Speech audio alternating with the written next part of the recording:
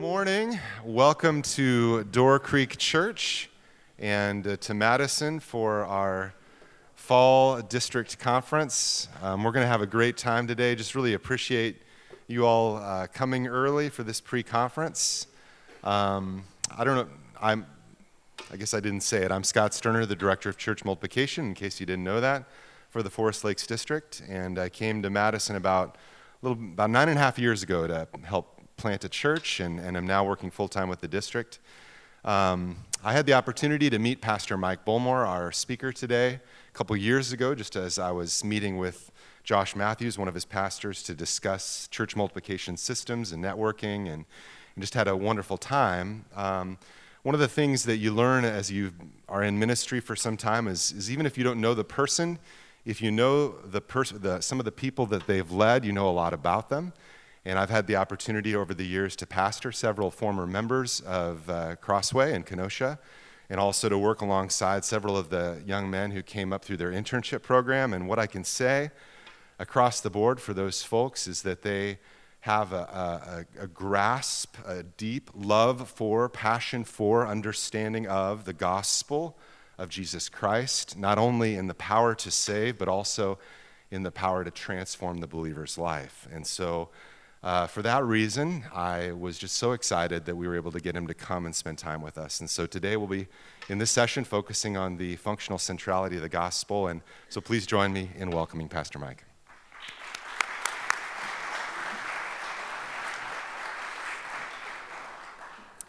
Well, good morning, everybody. Thanks for coming out.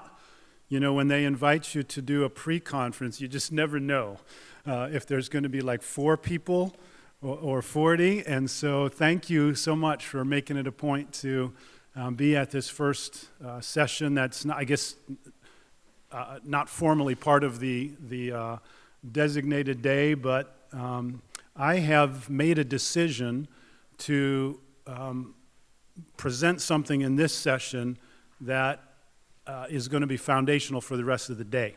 I recognize not everybody's here, but what we're going to talk about this morning is absolutely foundational to everything that we're going to be talking about the rest of the day. I've been asked to talk today. They're putting me to work, by the way. 4 sessions. I told my wife, you know, I'm going to have to talk to you all the way home just to stay awake on the way home. But 4 sessions on gospel-centered discipleship. And what we want to talk about in this pre-conference session is, in fact, that foundational piece of the gospel itself. In fact, as you can see from the title, not just an abstraction, not just an idea, but a functioning gospel. I am particularly excited to be able to bring this to this conference. I'm a pastor. That's how I see myself.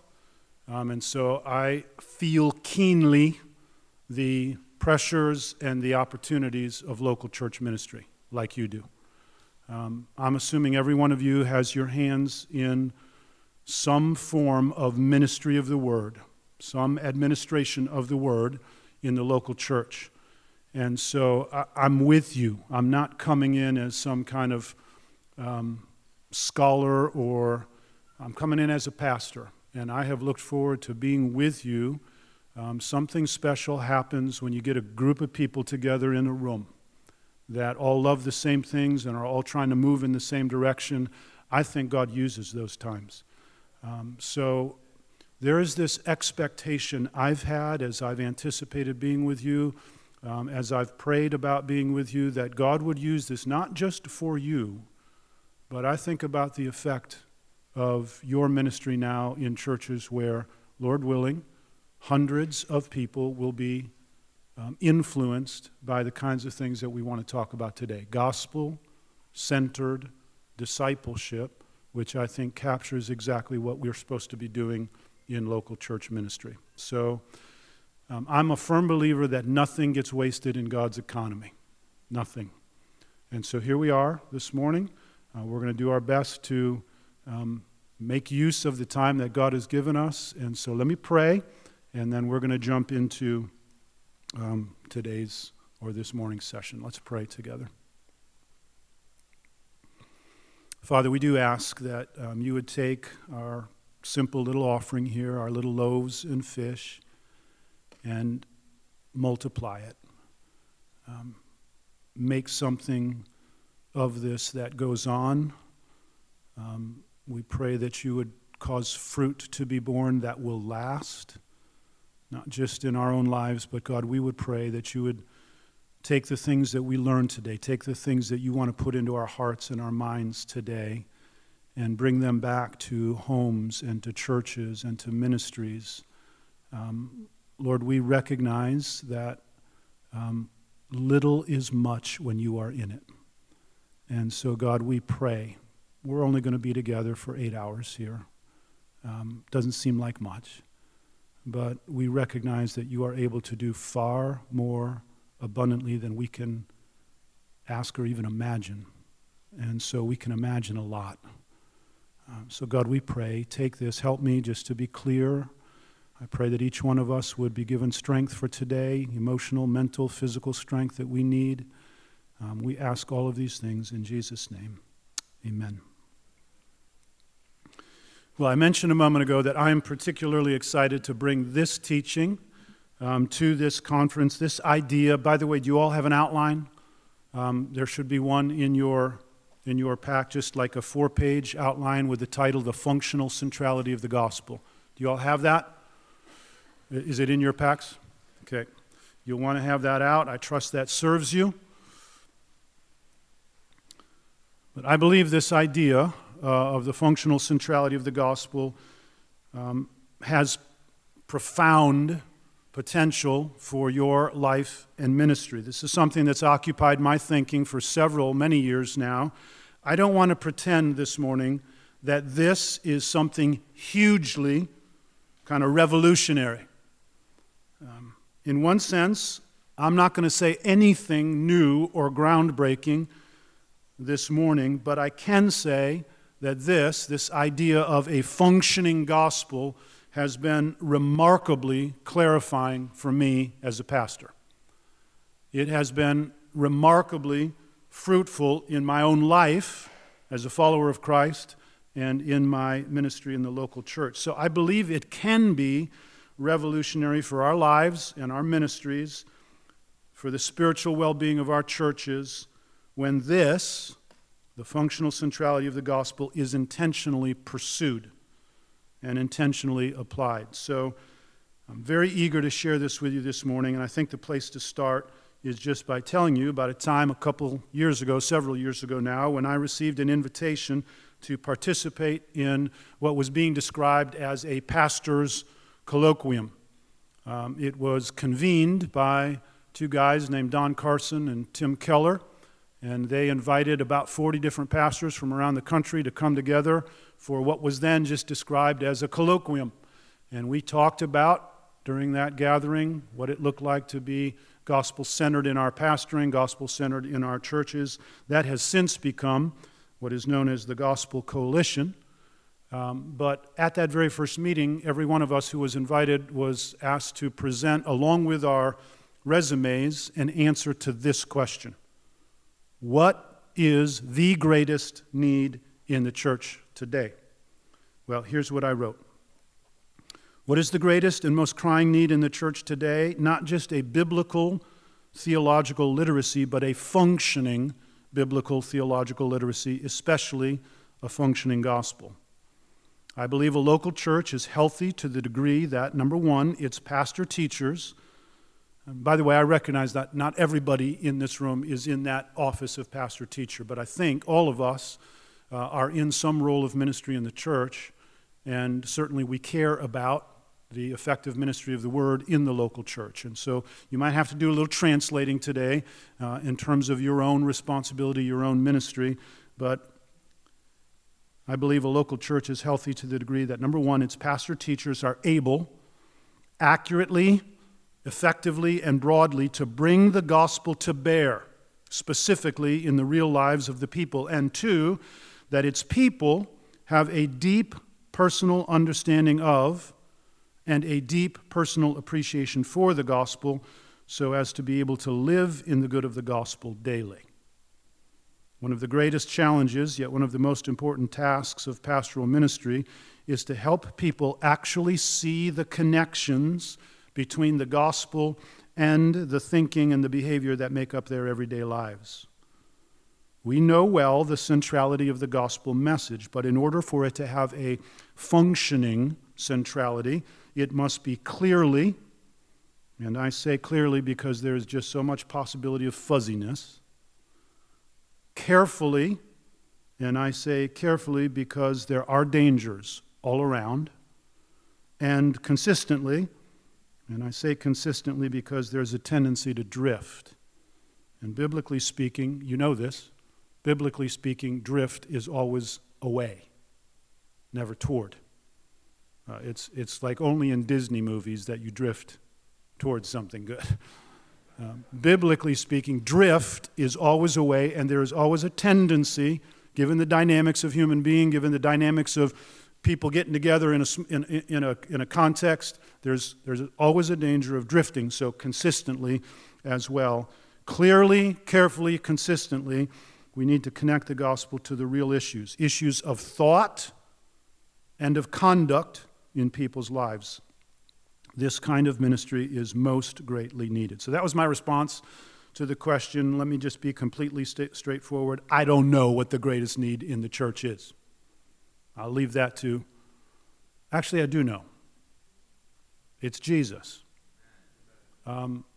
He is the bread of life. He is the light of the world. He is the way, the truth, and the life. He is the head of the church. And the gospel, I want to make sure we don't make this mistake right off the bat here. The gospel is the Bible's way of speaking about Jesus. So don't trip over this word gospel. Sometimes people say, we stress the gospel so much. Isn't it Jesus? Yeah, it's Jesus. The gospel is the Bible's way of speaking about the person and the work of Jesus. And we need that. We need the word of the gospel. We need the truth of the gospel. We need the complete gospel. I know there's a very great need for that in the local church. I know that's true in my local church. I'm pretty sure it's true in your local church. And I know that not as the result of some kind of exercise in abstraction. I know that as a personally and a regularly observed need in my own life, in the lives of people I interact with. There really is a great need for this in people's lives, for the gospel to function for them, for it to do work for them. And the gospel is capable of doing that work. It's not as if we're asking the gospel to do something that it's not capable of doing. I think about Romans chapter 1, verse 16. I'm not ashamed of the gospel, for it is the power of God for the salvation of everyone who believes, first for the Jew, then for the Greek, because in it the righteousness of God is revealed, delivered, brought. And not just in that initial work. After it has done its work of regeneration, the gospel continues to be the instrument of all of our growth and all of our spiritual progress. Listen to how Paul says it in Colossians chapter 1, verse 6. All over the world, this gospel is bearing fruit and growing, just as it has been doing among you. Now notice the time sequence here. Since the day you heard it and understood God's grace in all its truth. Do you hear what Paul's saying? Not only did the gospel have its initial effect, the power of God for the salvation of all you who believed, but ever since the day that you heard it, it has been bearing fruit and growing. So it's this functioning, this working of the gospel in the life of the local church, in the life of believers, that I want to talk about this morning. I'm going to proceed in two very basic sections. First, I want to look at a biblical paradigm for the functioning of the gospel. It's the main thing that I kind of want to communicate. I want to get this paradigm out before us. That's what's in that first Roman numeral 1. But then secondly, we're going to take some time at the end to offer a few practical suggestions as to what this might look like in local church ministry.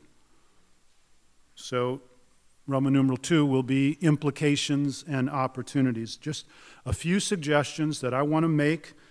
I'm not going to try to be exhaustive or cover everything. It's just meant to be suggestive. I'm going to paint with some broad strokes at that point. I'll try to give a few examples. I just want to be helpful. And so, secondly, implications and opportunities. But first, Roman numeral 1, the functional centrality of the gospel, a biblical paradigm. One of the things you're going to hear me stress this morning is that I think this is a biblical paradigm. It's not just something that's kind of mind-spun out of someone's brain. This is, I trust you find yourself convinced during the next half hour, a thoroughly biblical paradigm. The connections that we're trying to make. Now, the way I've conceived this is with these 3 concentric circles that you see on your notes there. So we'll start right in the center, and you can write in that center circle just the words, the gospel.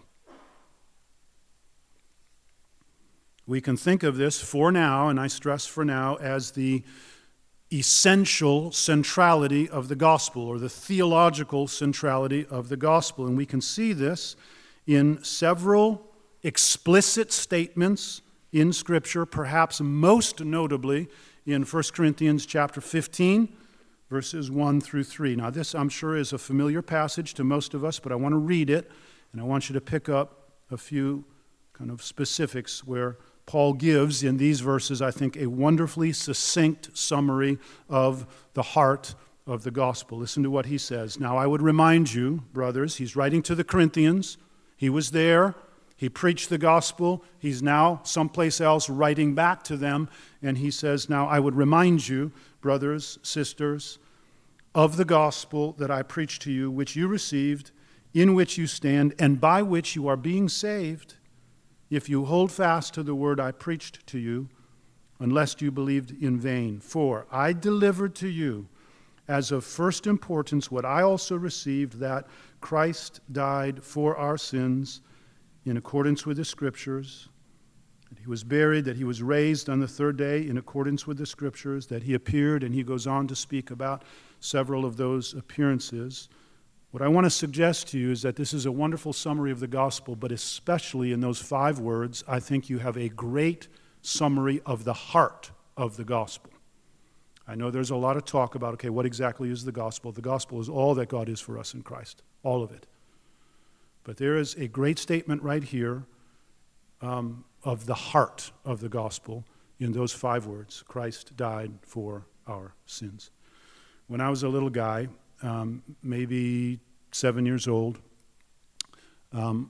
Sunday school class was done, and you know what 7-year-old boys are like after Sunday school class. They just want to run.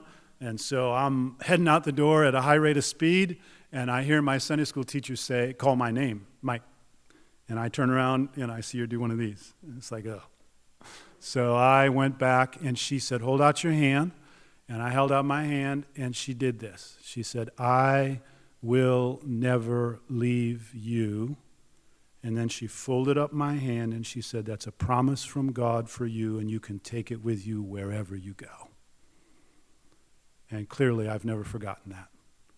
Some 55 years ago.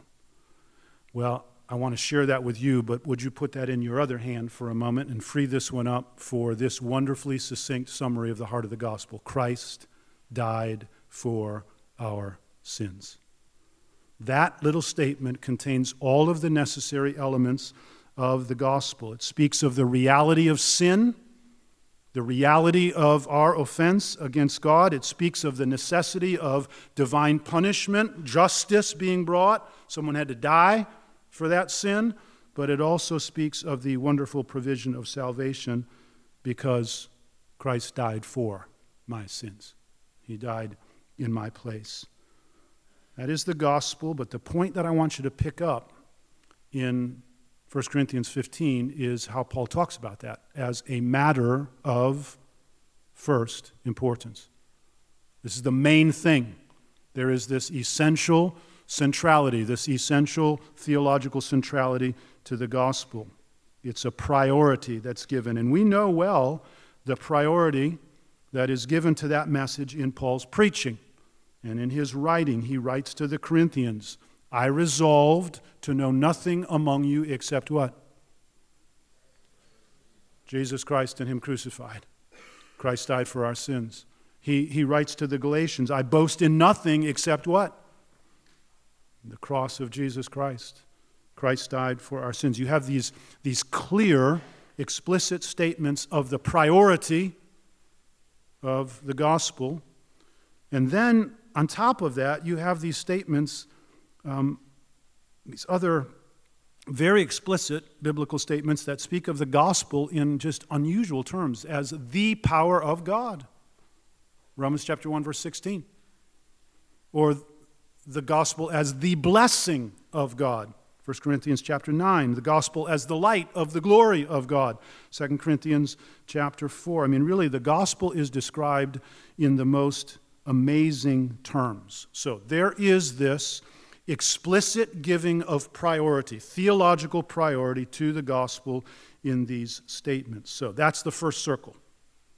The gospel itself, it's central. But now, in order for that gospel to have a functional centrality, a functioning centrality in our lives as believers, connections must be made. Connections between that gospel and the areas where people live their everyday, daily lives. The gospel needs to be connected to areas of thought, patterns of thought, deep structures of thought. The gospel needs to be connected to areas of conduct, patterns of conduct, deep structures of conduct. The gospel needs to be connected to, applied to, every area of our thinking, our feeling, our relating, our behaving, everything.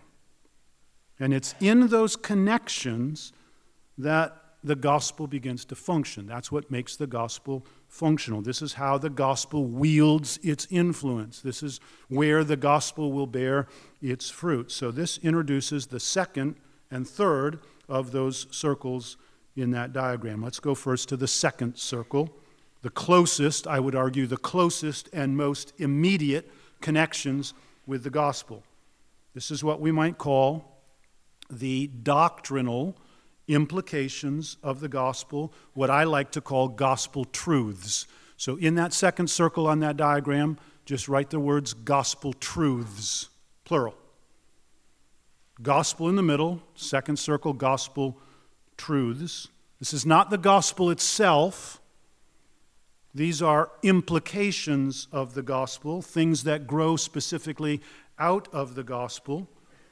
In 1 Timothy chapter 1, Paul speaks, he recognizes this connection. He speaks about doctrine that conforms to the glorious gospel. And so you've got the gospel itself, but you also have truth that flows out of it, gets its shape from the gospel itself. And so you have these doctrinal implications of the gospel. In other words, in that drawing, I hope this is kind of intuitive, that second thing is a circle because the first thing is a circle.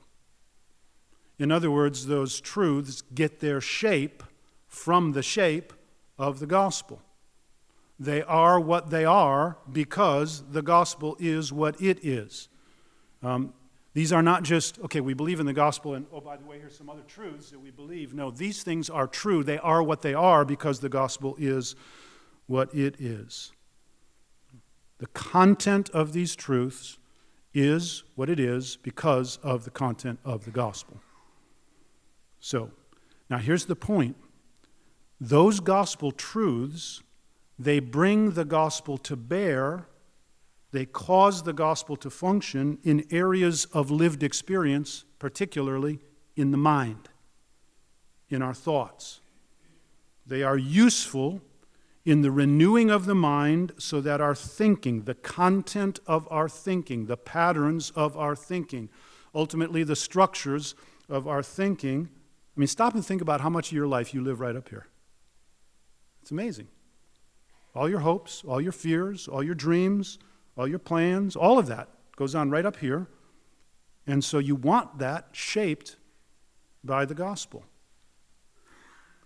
As you bring these gospel truths to bear, your thinking is more and more going to be shaped by the truth of the gospel. I think this is what Paul is talking about in Romans chapter 15 when he says, may the God of hope, remember this verse, this is chapter 15, verse 13, may the God of hope fill you with joy and peace in what?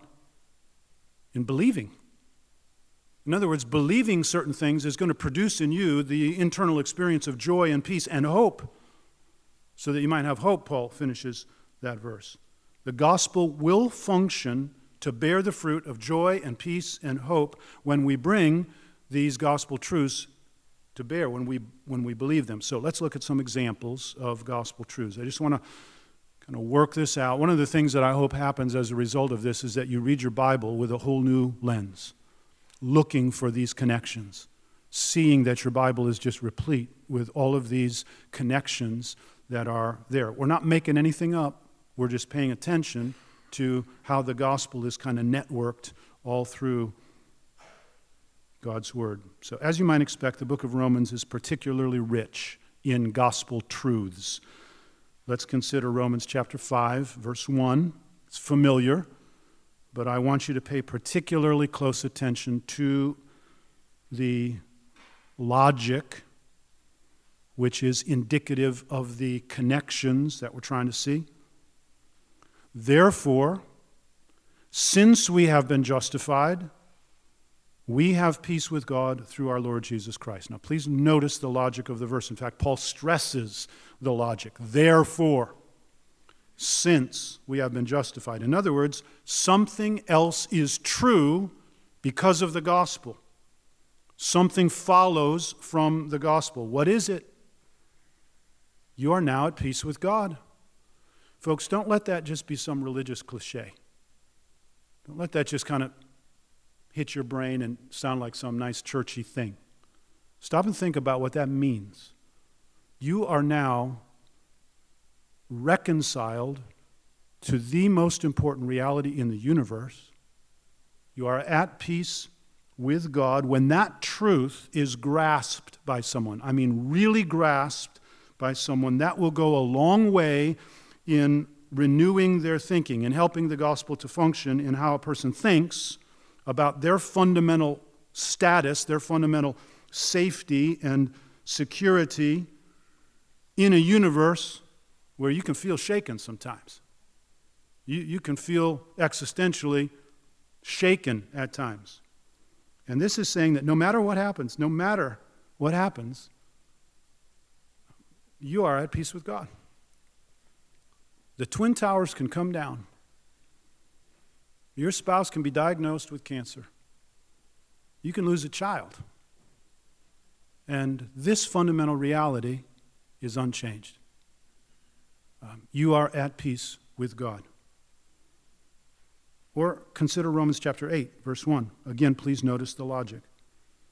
There is, therefore, now no condemnation for those who are in Christ Jesus. You see, once again, Paul is standing in the gospel. He's got his feet firmly in that center circle, and he's now sharing a gospel truth, a doctrinal implication of the gospel, and the implication, quite frankly, is stunning. No condemnation for you. And when that truth is fully comprehended by a believer, it will revolutionize their mental world. And the gospel will function powerfully for them. I mean, stop and think about it. Without the gospel, in the face of your ongoing sin, you got two options: self-achievement or depression. But when the grace of God in the gospel is the functioning standard of our thinking with reference to how God deals with us with our ongoing sin, how he now deals with those who are in him, how liberating this truth is. It's not that God won't deal with your sin. It's just that God no longer deals with your sin according to your sin. He now deals with your sin according to his love, which is very different. Look at Romans chapter 8, verse 32. This is one of my favorites. He who did not spare his own son, what does that sound like? Christ died for our sins, right?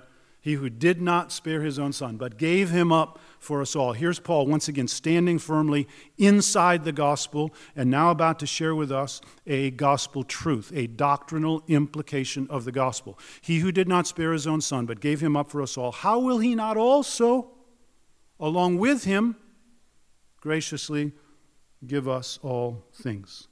You see those words, also and with him? They speak of something that comes along with, it grows out of the gospel.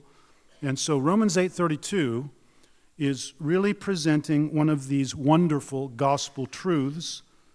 It's true because the gospel is true.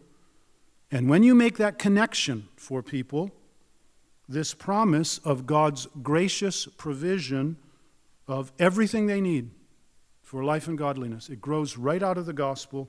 I tell you, the gospel will be functioning for them by strengthening their daily trust in God for everything that they need. See, independent of the gospel, you stop thinking whatever role you have in the local church, you as a pastor, you as a leader of some ministry, independent of the gospel, those promises which we know to go to and to say, but if they're not connected to the gospel, those promises are going to come out of your mouth and they're going to fall to the ground. They won't stick.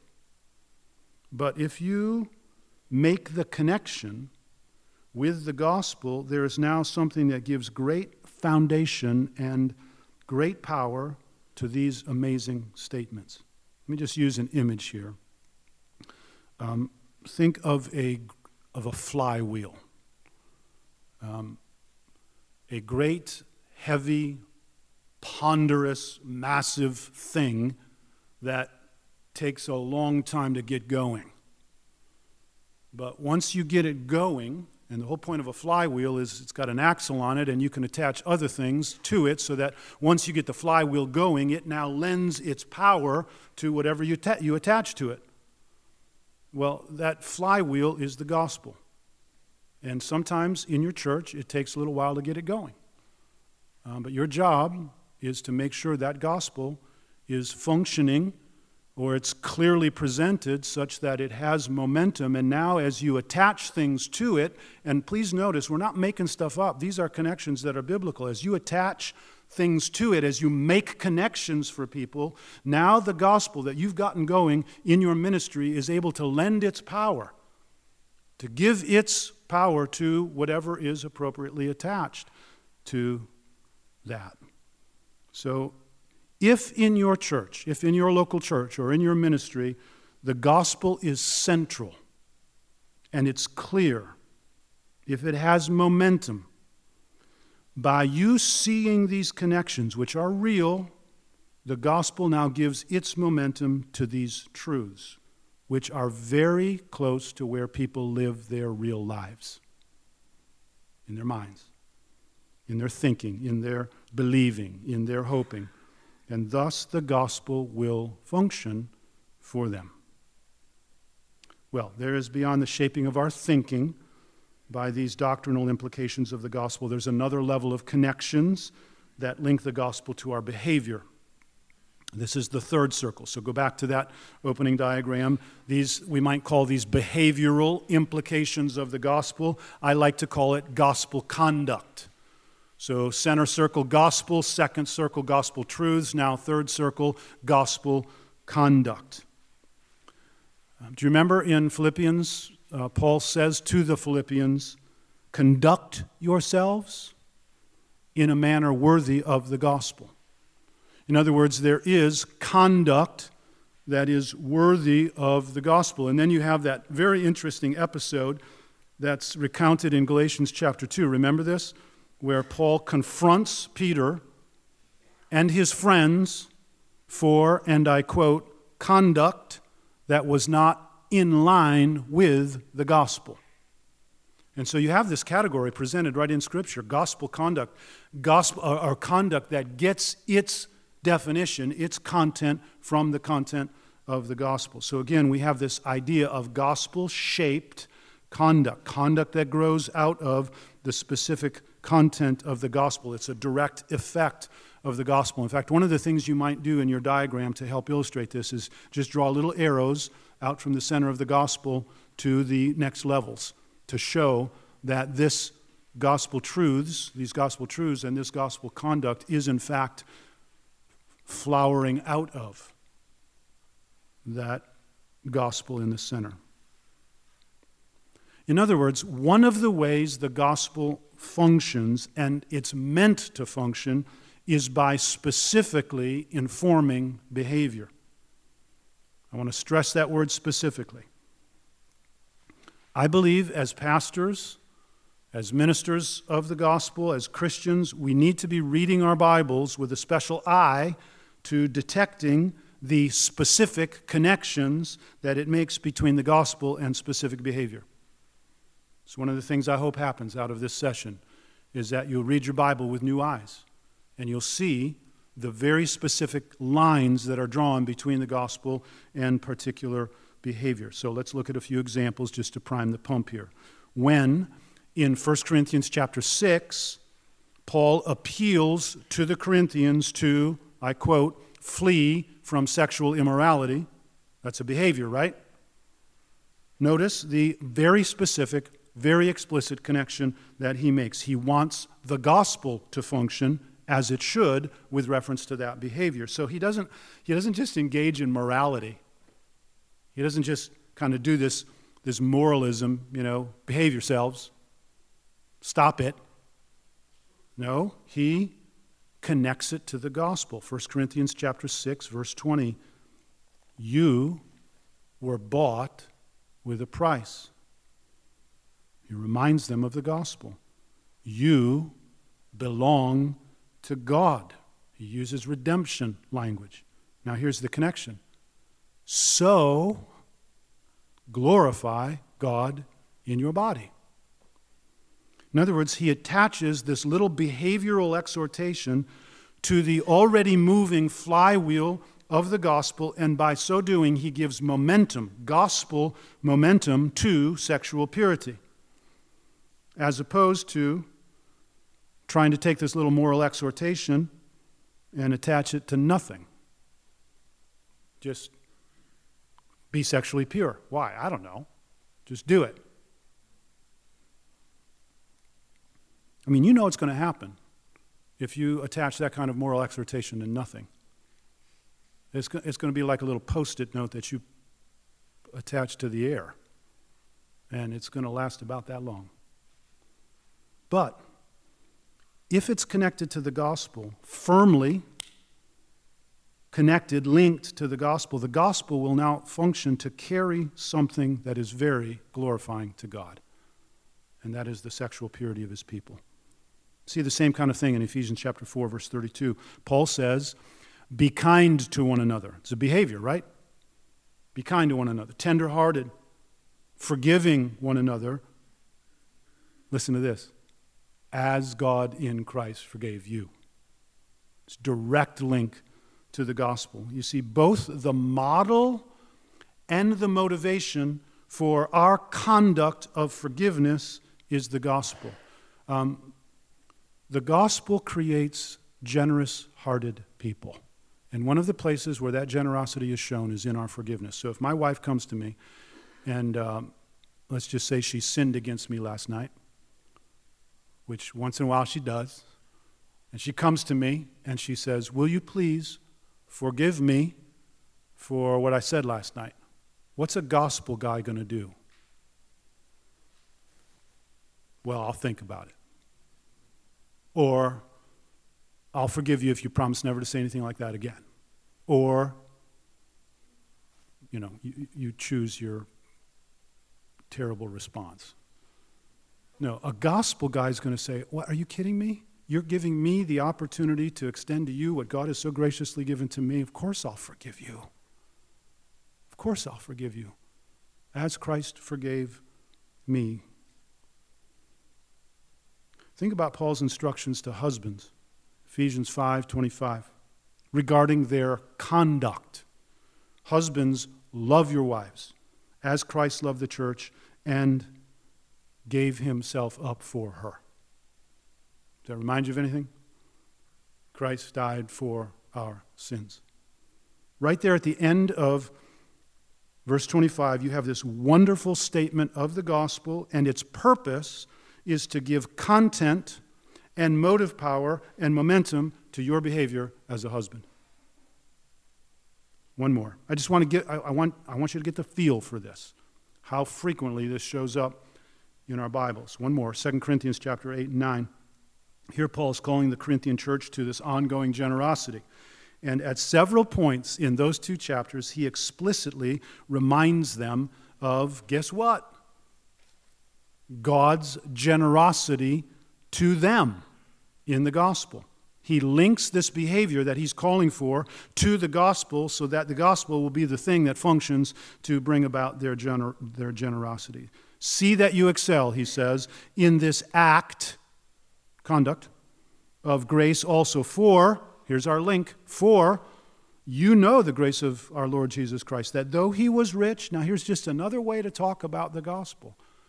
One of the things you're going to find out is that the Bible is rich in its lexicon of gospel language. So many different ways, but it's the same thing. Though he was rich, yet for your sake he became poor, so that you by his poverty might become rich. Just a wonderfully vivid description of Christ died for your sins. And he ends that whole section with thanks be to God for his unspeakable gift. You see how he's connecting what he's calling them to do with what God has done for them. The gospel functioning as it should to motivate generosity. Now, many, many more examples could be given. The gospel has something to say about racism. The gospel has something to say about suffering. The gospel has something to say about self-control. The gospel has something to say about our worship. The gospel has something to say about caring for the poor. I mean, ultimately, all Christian behavior should flow out of the gospel. But it is in you, pastor, minister, ministry leader, it's in you seeing and then you helping people see the connections, the specific lines of connection, the logic of the gospel, if you will, these gospel connections that really causes the gospel to function. That's what taps into the momentum and the power of the big gospel flywheel. And I would argue it's a significant part of your job. In fact, I would argue it's a significant part of your life as a Christian to kind of make those connections clearly, carefully, consistently. I think that almost defines effectiveness in pastoral ministry. The ability to bring the gospel to bear, the ability to help people see how the gospel is to function. Skill in making these connections. And when you do this, you're not just leveraging the logic of the gospel, you are harnessing the power of the gospel to transform lives. Now, that's the paradigm. I believe it's a biblical paradigm. I didn't just take biblical ideas and outside of the Bible put them together. I'm trying to show you that the Bible puts them together, so that we don't just have an abstract gospel, we've got a functioning gospel as a biblical paradigm. It's not just central, we need to have a functioning centrality of the gospel. That's the concept, that's what I want you to get. But I thought it might be helpful to at least begin to think about some implications and some opportunities. I'm going to take maybe 20 minutes or so here, and then I think we'll have time, Scott, is all right, just to do a little bit of Q&A. So let me just, now Roman numeral 2, I think it's on the back page of your outline there, implications and opportunities. Here's what I want to do. I want to suggest 3 particular places in ministry where this vision, this understanding can be and should be leveraged. 3 places within which you need to be, say it again, clearly, carefully, consistently showing the connections between the gospel and the thinking and the living of your people. And then having looked at those 3, I want to end with a gentle word of warning. So first, number 1, and this just must not be an unstated assumption today. The first place that these connections need to be made is in your own life. Paul's words to Timothy, set an example for the believers, applies to everything. Everything. And it certainly applies to this. So here's the question. Is there a functioning of the gospel in your own walk with the Lord? In your own following of Christ? Do you have a deep, personal understanding of the gospel? Every one of those words is important. A deep, personal understanding of the gospel. Do you have a deep, personal appreciation of the gospel? Are you glad you're saved? How does Paul say it? Who loved me and gave himself for me. Is there this deep personal understanding, deep personal appreciation of what has been done for you? Are you making the connections and living in the good of the gospel every day? Let me just reference a resource that I've found so helpful over the years. There's a little thing called the Gospel Primer. It's by a guy named Milton Vincent. He does a masterful job. I had the privilege of writing the foreword to that, and in it I talk about why I'm so glad that it got published. He uses kind of maps it on a month, 31 different reasons to preach the gospel to yourself. And he just does a great job of kind of elevating things that all of us deal with in our everyday lives to help us to see why it's so important for us to live in the good of the gospel as Christians, why it's so important for us to preach the gospel to ourselves. So it's a wonderful devotional thing. And then the second part is a prose summary of the gospel. And then the third is just a very charming, poetic summary of the gospel. It's a great tool. We have a bookstore at our church. This is far and away the single most popular item in our bookstore.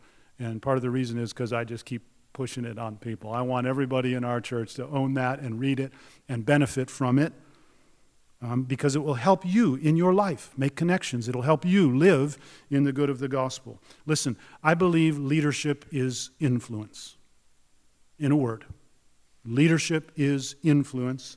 And I don't think there's any greater influence than your life. Now, it's important that you teach, but I don't think there's any greater influence you will have in any sphere than your life. At one point, Robert Murray McCheyne said, you've probably heard this, the best thing I can give my people is my own personal holiness. And in the same vein, I would say the best thing you can do, pastor, the best thing you can do, ministry leader, for your people is to believe and to live out the gospel. I believe God will use that. What is happening in your life for the good of your people, totally apart from the next two things I'm going to talk about, I think if this is happening, this will have profound effect. And, oh, by the way, it will add credibility and weight and effectiveness and attractiveness to your public ministry, whatever it is. So the question here is, are you purposefully growing?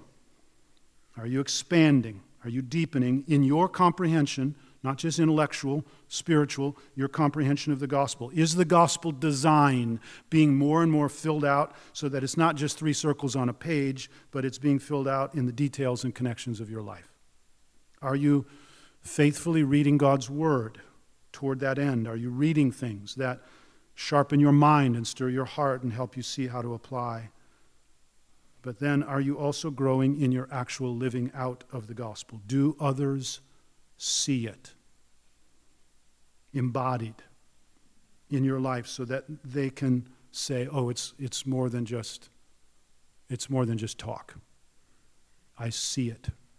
Do my kids see the gospel functioning in their dad's life? Does my wife experience the gospel functioning in her husband's life? Do the guys on my ministry team, do they see it? Do the people of the church see it so that they can say, oh, it's more than just talk.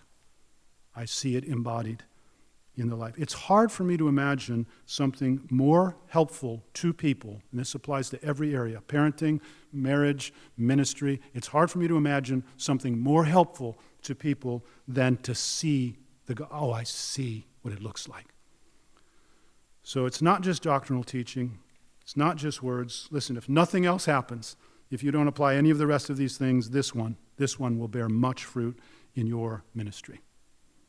Number 2, I suppose this is the obvious one to talk about. A second place that connections need to be made is in your regular ministry of the Word, whatever form that takes. I think this is a big part of the ministry of the Word. My understanding of the nature of the gospel, my understanding of the place of the gospel in the Christian faith, I think this is a big part of the ministry of the Word. So I'm thinking, first and foremost, just because I'm a pastor who carries Sunday morning responsibilities week by week, that's the place that I think of first. But this applies to any place where you're doing ministry of the Word. And certainly foundational to that is explicit gospel preaching. And I trust that by now in this talk, that when I say gospel preaching, you recognize I'm not talking about evangelism now. I'm not talking about evangelistic proclamation to unbelievers. I'm talking about preaching the gospel again for believers. The gospel flywheel needs to be regularly kept in motion for Christians through your preaching. I love the way Jerry Bridges captures this. This is from his book, The Discipline of Grace. He writes, "The gospel is not only the most important message in all of history, it's the only essential message in all of history, and yet we allow thousands of professing Christians to live their entire lives without clearly understanding it and experiencing the joy of living by it." You just don't want that happening in your church. Of Christians not clearly understanding the gospel and experiencing the joy of living by it. He goes on to say, "I believe part of the problem is our tendency to give an unbeliever just enough of the gospel to get him or her to pray a prayer to receive Christ, and then we immediately put the gospel on the shelf, so to speak, and we go on to the duties of discipleship. And as a result, Christians are not instructed in the gospel. And because they do not fully understand the riches and the glory of the gospel, they cannot live by it in their daily lives." I try to make a point that every Sunday the gospel is present. Not just as some sort of obligation, but there's unsaved people in the congregation every Sunday. Some of them know they're unsaved, some of them, they think they're saved. So I want to make sure the gospel is there, but the main reason I do it is because the saved people sitting there need to hear it. They need to hear the gospel again. Remember the old song? I love to tell the story. For those who know it best seem hungry and thirsty to hear it again and again. Luther said at one point, every week I preach the good news of justification by faith because every week we forget. Spurgeon at one point said, I'm afraid my people grow tired of me hammering on the same nail, but hammer I will. So foundational to your teaching is this preaching of the gospel. But then also, in your regular preaching or teaching, whatever form it takes, a good part of that should be made up of these making connections between the gospel and real life. Showing these connections between the gospel and their lives, making intelligent gospel connections for people between the gospel and how they think, the gospel and how they live. So let me just give you an example here. Some time back we did just kind of a brief, I think it was a 3-week series entitled Ending Well, Living and Dying to the Glory of God. The first sermon was entitled The Last 2 Decades, Retiring to the Glory of God. The second sermon was entitled The Last 2 Years, Aging to the Glory of God. And the third sermon was entitled The Last 2 Weeks, Dying to the Glory of God. And in that last sermon, how could I not seize the opportunity to make a powerful gospel connection for people right out of Hebrews chapter 2, where the writer says, speaking of Christ, "Since therefore the children share in flesh and blood, he himself likewise partook of the same things, that through death he might destroy the one who has the power of death and deliver all those who through fear of death were subject to lifelong slavery. You see the opportunity there to make a pretty important gospel connection? Do you see how showing that connection and preaching that connection is going to cause the gospel to function with reference to a very specific pattern of thinking that occupies just about everybody's mind in your congregation, this thing called fear of death? Bring the gospel to bear. Now, my point is that making those connections is a big part. It's a major part of what your preaching, your teaching should be made up of. And can I just encourage you in this connection? You will get better at this, but not automatically. Nobody drifts into excellence.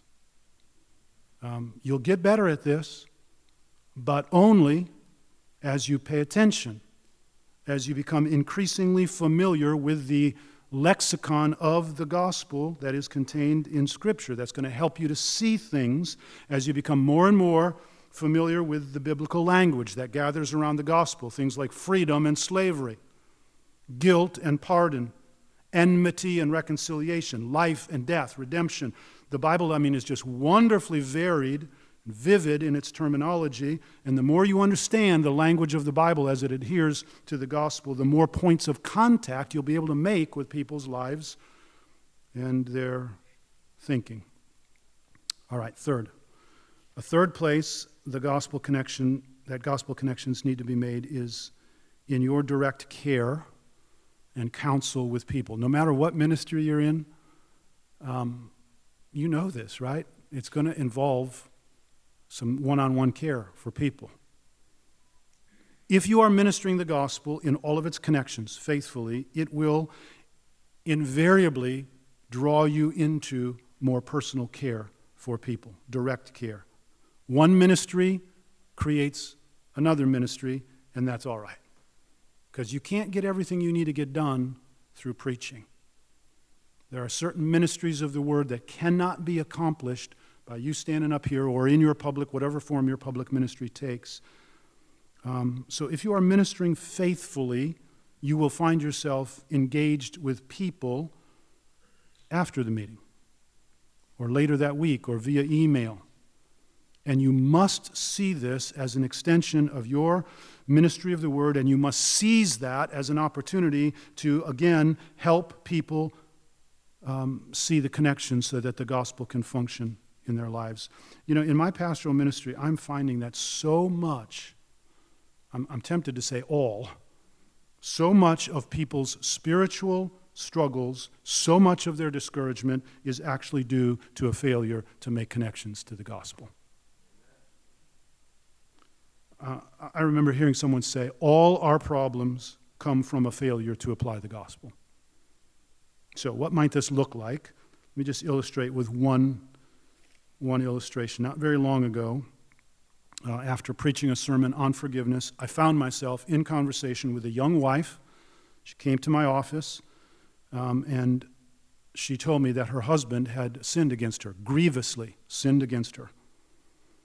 And she was, understandably, having a hard time forgiving him. And she said to me at one point, I quote, "I can only forgive him if he promises never to do that again." Now, I didn't rush. I listened, I waited, but at the right time I said to her, what would happen if God had dealt with you in that way? If God had held you to the same standard? I'll only forgive you if you promise to never sin again. In other words, I reminded her of the good news, the radical good news of the gospel. And connecting this issue in her life to the gospel was what broke the logjam of resistance in her heart. I saw it break right before my eyes. I saw it in the recognition on her face, and I saw it in the tears streaming down from her eyes. The gospel functioned with reference to a very particular situation of pastoral care. It wasn't my pastoral insight. It was not my kind of profundity of connecting something. You know what it was? It was the effect of the gospel of Jesus Christ on her. Listen, a big part of pastoral counseling, of godly care, is helping people see and believe gospel truths, and it affects gospel conduct. Now, a gentle word of warning. If this idea has any merit in your heart right now, you've just sat here and listened to me for 40-some minutes. If you find yourself kind of thinking, I think what he's saying is true, you will be tempted to pick up the language and begin to talk about bringing the gospel to bear and making gospel connections and the gospel functioning. You'll pick up the language and begin to kind of incorporate that into your pastoral ministry. G.K. Chesterton at one point said, "There's nothing so deadening to the divine as an habitual dealing with the outsides of holy things."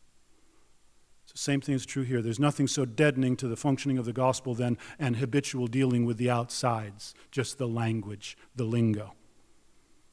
So what I'm saying here is that in our own thinking, in our own speaking, in our own ministry, our training, we need to be patient with great patience and careful instruction. Clear, careful, consistent.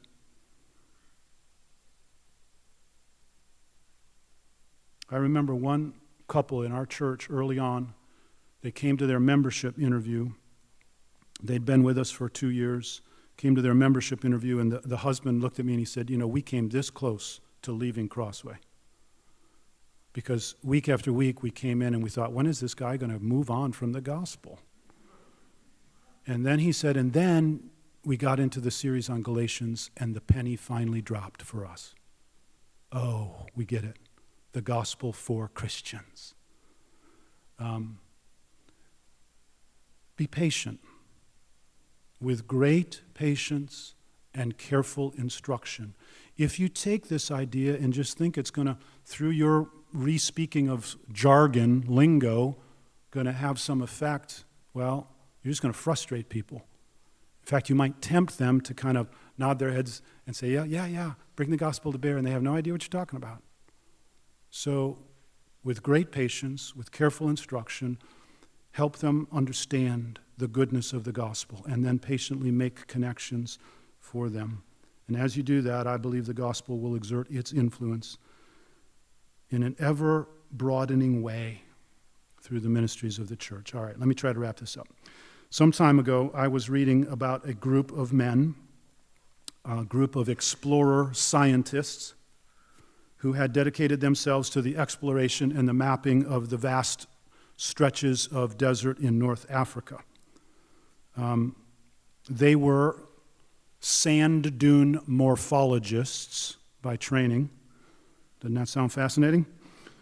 But what they really loved was the topography, the cartography, the mapping of those spectacular deserts. And I remember reading one of them describing how after years of study, now I'm trying to draw an analogy here, after years of study, after research, after reading ancient books, after going on expeditions, how after all of that, they carried maps in their minds. And all it would take would be some offhand comment heard on the streets of Cairo about some ridge, and the entire map of North Africa would slide into his mind. This is this guy talking. That's what the gospel should be like for us. Increasingly familiar, a map, just helping us to kind of orient others and ourselves to what God has called us to in Christ. We should have a richly detailed gospel map. And then more recently, someone shared with me from a book called The Shadow Divers. There's a section about a particular diver, this guy named Nagel. He was an explorer of deep sea wrecks whose particular passion was the Andrea Doria. I'm just going to read a section of this. Had the Doria only her riches to offer, she could not have romanced Nagel so hopelessly. The ship's real challenge lay in exploration. The wreck rested on its side, making navigation dangerous and deceptive. A diver had to conceive the world sideways to make sense of doors on the floor and ceilings to the right, and she was deep, 180 feet at her shallowest and 250 feet where she crushed the ocean floor. Men sometimes got disoriented or ran out of air or lost their minds from narcosis. I don't know what that is, but it sounds dreadful.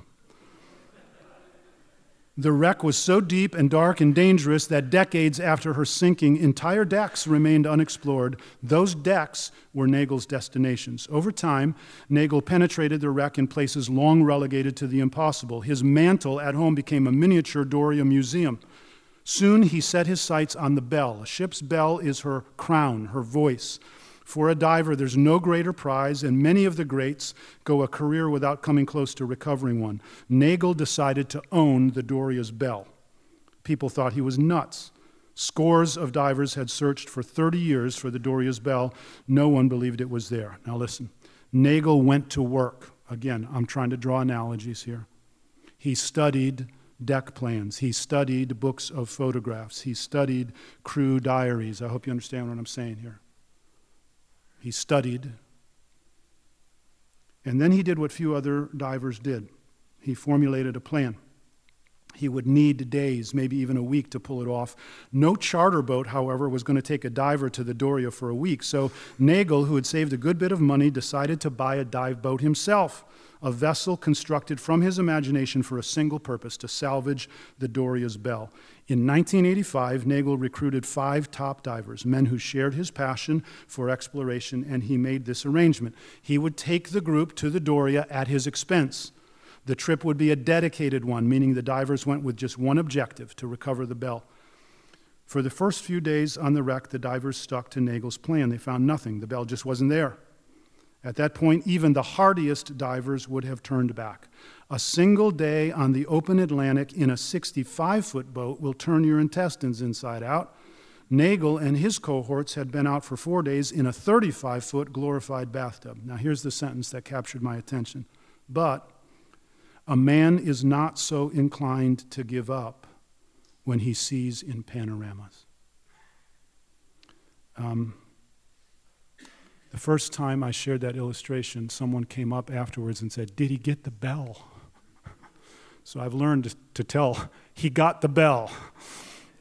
Here's what I want you to get.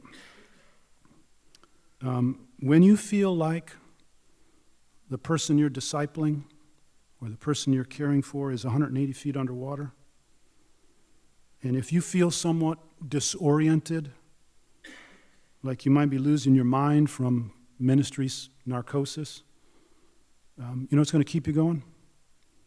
It's the panoramic view of the gospel. A person is not so inclined to give up when they see in panoramas. It's this panoramic view of the gospel that will steady you. What I'm suggesting to you this morning is the pursuit of a panoramic, map-like vision of the gospel in all of its connections, an increasingly filled out and increasingly functional vision that will enable you to bring the gospel to bear clearly, carefully, consistently for the good of your people and ultimately for the strengthening of Christ's church. To his glory, amen. All right, we've got like 10 minutes. Is that right? So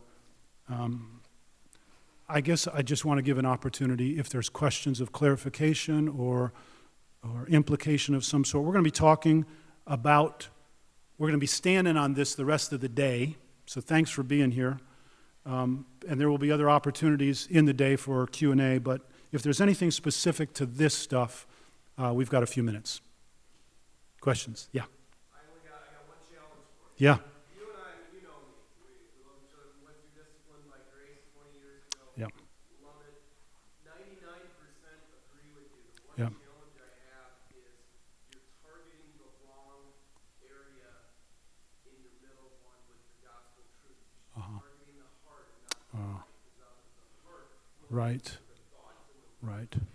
Yeah. So speak to that. No, it's a great point you're making. One of the things that how our worldview differs from the worldview of the Bible is that we like to separate these categories. And so when the Bible talks about the mind, the Bible's talking about the inner man, the center of volition. And so you do have this heart-mind complex that is not separated in the biblical world like it is in ours. So, yeah, Todd, I would say amen to what you've just said. As we're speaking about these truths, let's not just be, you got to get this up here. Somehow this truth has got to register. That's why I tried in that to use the language of when it's grasped, when it's thoroughly grasped, is there a deep personal appreciation of these things? So yeah, I want to fight against abstraction as strongly as I can. That's why the whole idea of let's let this function in the life. Yeah, but good, thanks for raising that. Another question? Or comment or observation? Yeah, Roger? How did you personally come to an understanding of gospel centrality? By the grace of God, over time, through influences, yes. So I think particular books, and so, that gospel primer wasn't a shaping influence for me. It was one that I was able to kind of quickly come alongside of. But Jerry Bridges, The Discipline of Grace, C.J. Mahaney's little book, The Cross-Centered Life, Piper's preaching, John Piper's preaching. Those are the influences that I think shaped me. But I had this profound benefit of growing up in a godly Christian home where maybe this language wasn't as explicit, but man, the foundation was there. So that when these things came, it snapped pretty quickly for me. I see that. Yeah. It matters what you read. It matters who you listen to. But I do think, I find myself so convinced that this is a biblical paradigm that when you encounter it, it's not hard to embrace it. So when I began to hear the language of this, it was easy for me to kind of see the goodness of it. Yeah. Yeah.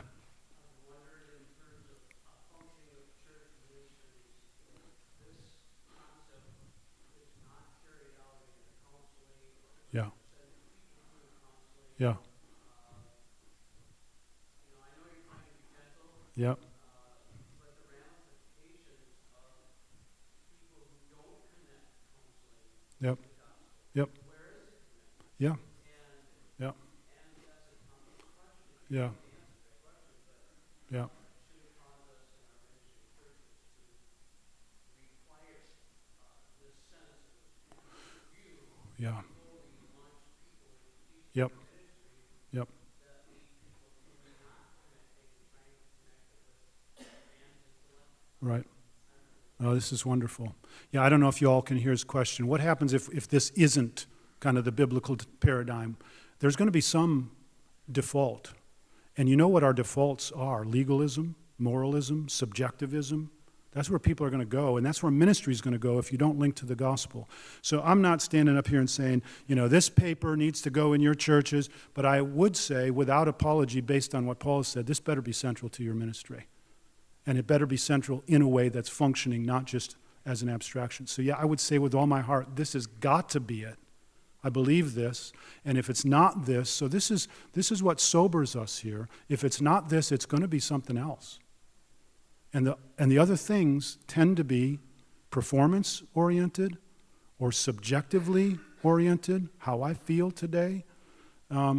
So we've got to offset those things. That's why Spurgeon said what he said. That's why Luther said what he said, because there is this constant pressure.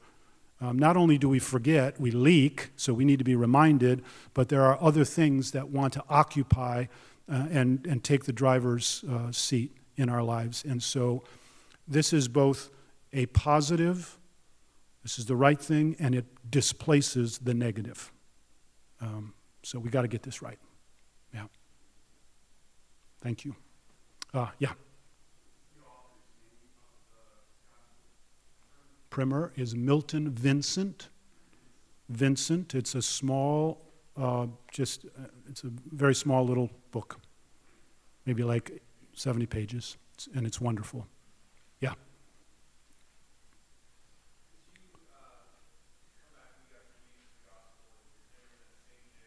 Yeah.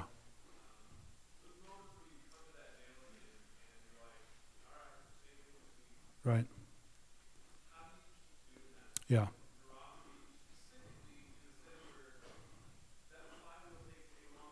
Yep. Yep. Yep. Yep. Yep. Yep. Yep. Yep. Yeah. So 2 parts to your question. I'll take the second part first. That's why I stressed in that statement, if this isn't operating for you, if this is only a professionalized thing, it's not going to last. This has got to be operating. That's why I quoted that verse from Paul, who loved me, gave himself for me. Is there, in fact, a deep personal appreciation for what God has done for you?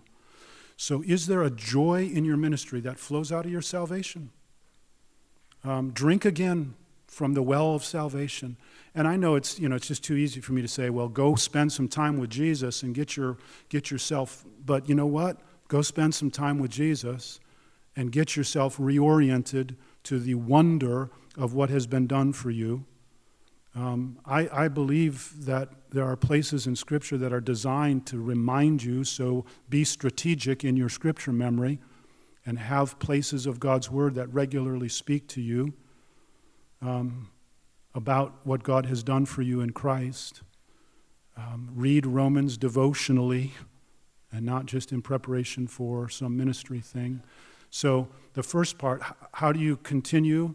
Well, there's a deep well there, and so you got to draw from that well. I'm quoting that passage from, or I'm referencing that passage from Isaiah. Drink deeply from the well of salvation. That's the first part. The second part, or the first thing you raised, how do you keep fresh in this? Let me just share with you a principle that comes out of preaching but applies to this as well. Think about the Gospel of John for a second. You have this whole beautiful story, 21 chapters of just a remarkable story, and then John says at the end, all of this was written so that you might believe that Jesus is the Christ. So if I'm preaching all of the Gospel of John faithfully, every sermon better be cued to that purpose. And so it could be, well, I'm just preaching the same thing over and over again, so that you might know that Jesus is the Christ, and believing you might have life in his name every week the same, all the way through the Gospel of John, except every one of those passages inside the Gospel of John makes its own unique contribution to that. So as you teach God's word, as you shepherd God's people, yes, here's the umbrella underneath which all of your ministry is going to take place, this powerful gospel, and yet there is so much specificity underneath. It's just that you need to make sure that you're operationalizing each piece in terms of this. So think about the gospel, the functioning gospel, as mom. And think about all of the other stuff you got to cover as children. Sometimes children can be unruly, and they can run off and take on a life of their own. And so that's what happens sometimes when we take this particular teaching, and now it becomes freestanding, and it can turn to moralism or something else. We got to make sure that it's kind of like on a close leash to mom. Stay close to mom. And so, yes, it's going to be endlessly interesting because of all of these other things that have to be communicated, but they've got to be connected to the main thing. So it's easy for me to stand up here and say this. It's a lot of hard work. Study to show yourself approved unto God, a workman who doesn't need to be ashamed but rightly handles the word of God. So there's no getting around that. Yeah. All right, I think we're done. Yeah.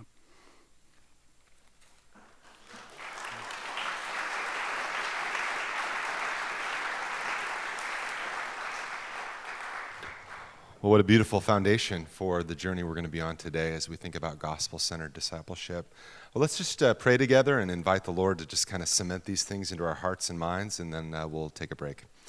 Father, we thank you so much for the beauty of the gospel. Father, I pray as lights are turned on, as familiar truths go more deeply into our minds and hearts, Father, may it truly lead to transformation individually, but also transformation that will flow outward as we seek to be an influence in the lives of others, that they too might know the riches of the gospel and be transformed by it.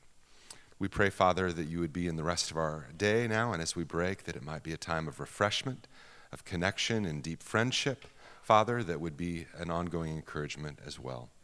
And so we dedicate the rest of our day to you and pray all this in the name of Jesus Christ our Lord. Amen.